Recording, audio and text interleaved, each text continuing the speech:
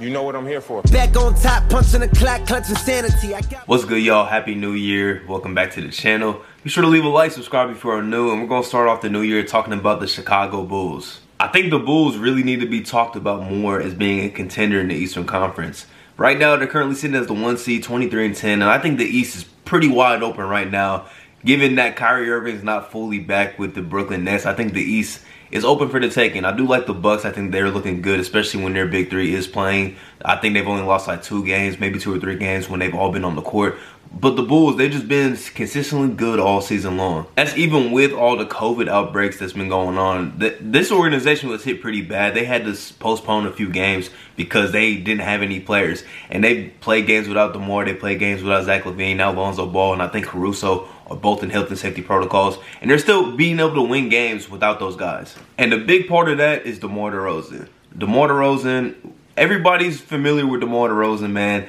He's having probably the best season of his career, and I think a lot of people really forgot like how good this man is at basketball. Like when he was with the Spurs, I think people forgot like just how dynamic a scorer this guy actually is. Because when he was in San Antonio, he really developed as a playmaker. He was somebody that started throwing like 6-7 assists per game, and he was playing a lot of like power forward, and he was rebounding the ball better. Like he was doing a lot more of everything instead of just scoring the basketball, which in Toronto, that's what he was primarily known as, was a scorer. And we've seen the deficiencies in his game sometimes in the postseason, but you know, for the most part, as the #1 option, we've seen what he's been able to do. But this is a different DeMar DeRozan, man. He's seasoned, and this is probably the best year of his career. He's kind of in MVP talks. Like we know what the top of the race is looking like. It's probably like a 4-guy race right now, but I think he deserves some recognition, especially with his team being the best in the Eastern Conference right now. Like the man's averaging 27 points per game, 5 boards, 4.5 assists. Like he's doing a little bit of everything.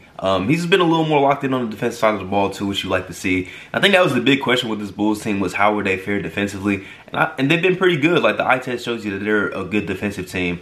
I love this team. Like they're very up and down. They get on the break a lot. When Caruso comes in, he plays really well. The Lonzo Ball effect. I'm big on Lonzo Ball's game, and his effect has been there. His numbers might be a little down from last year, but it's because he's sharing the ball with 2 guys that are averaging over 26 points per game.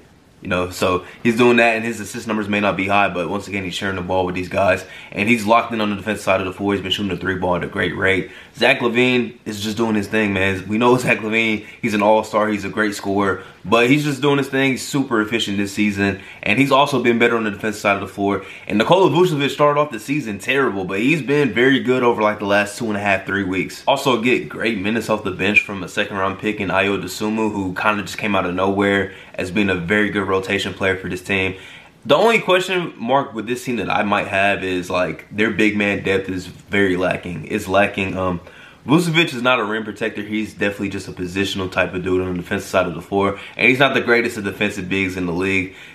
I would like to see this team try and go get another big, just another big body, because they don't really have that right now. I mean, they got Tony Bradley, but look, shout out to Tony Bradley. He went to North Carolina, so I'm a fan of his. I'm rooting for him, but they could definitely use an upgrade at that backup big position. I think that could help take this team to a new level. We saw last year in the playoffs, like a team like the Phoenix Suns, which for some reason these 2 teams just kind of remind me of each other in some form or fashion. But we saw them once they had to go up against the Giannis, and they didn't have any big man depth behind DeAndre Ayton. It really came back to bite them. So it's important to have that backup big.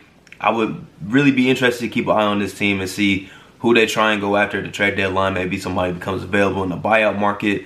I think that's going to be a position of need for the Chicago Bulls team. And it's just crazy that before the season, they were calling like the Bulls off season bad.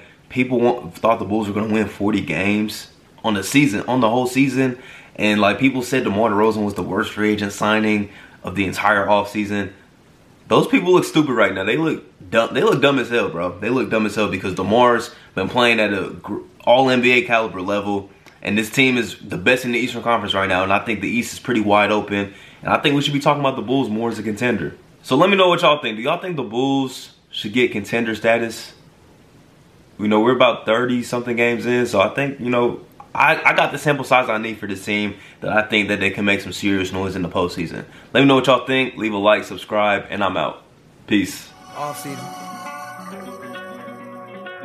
Let's work. Hey, plotting my escape this game.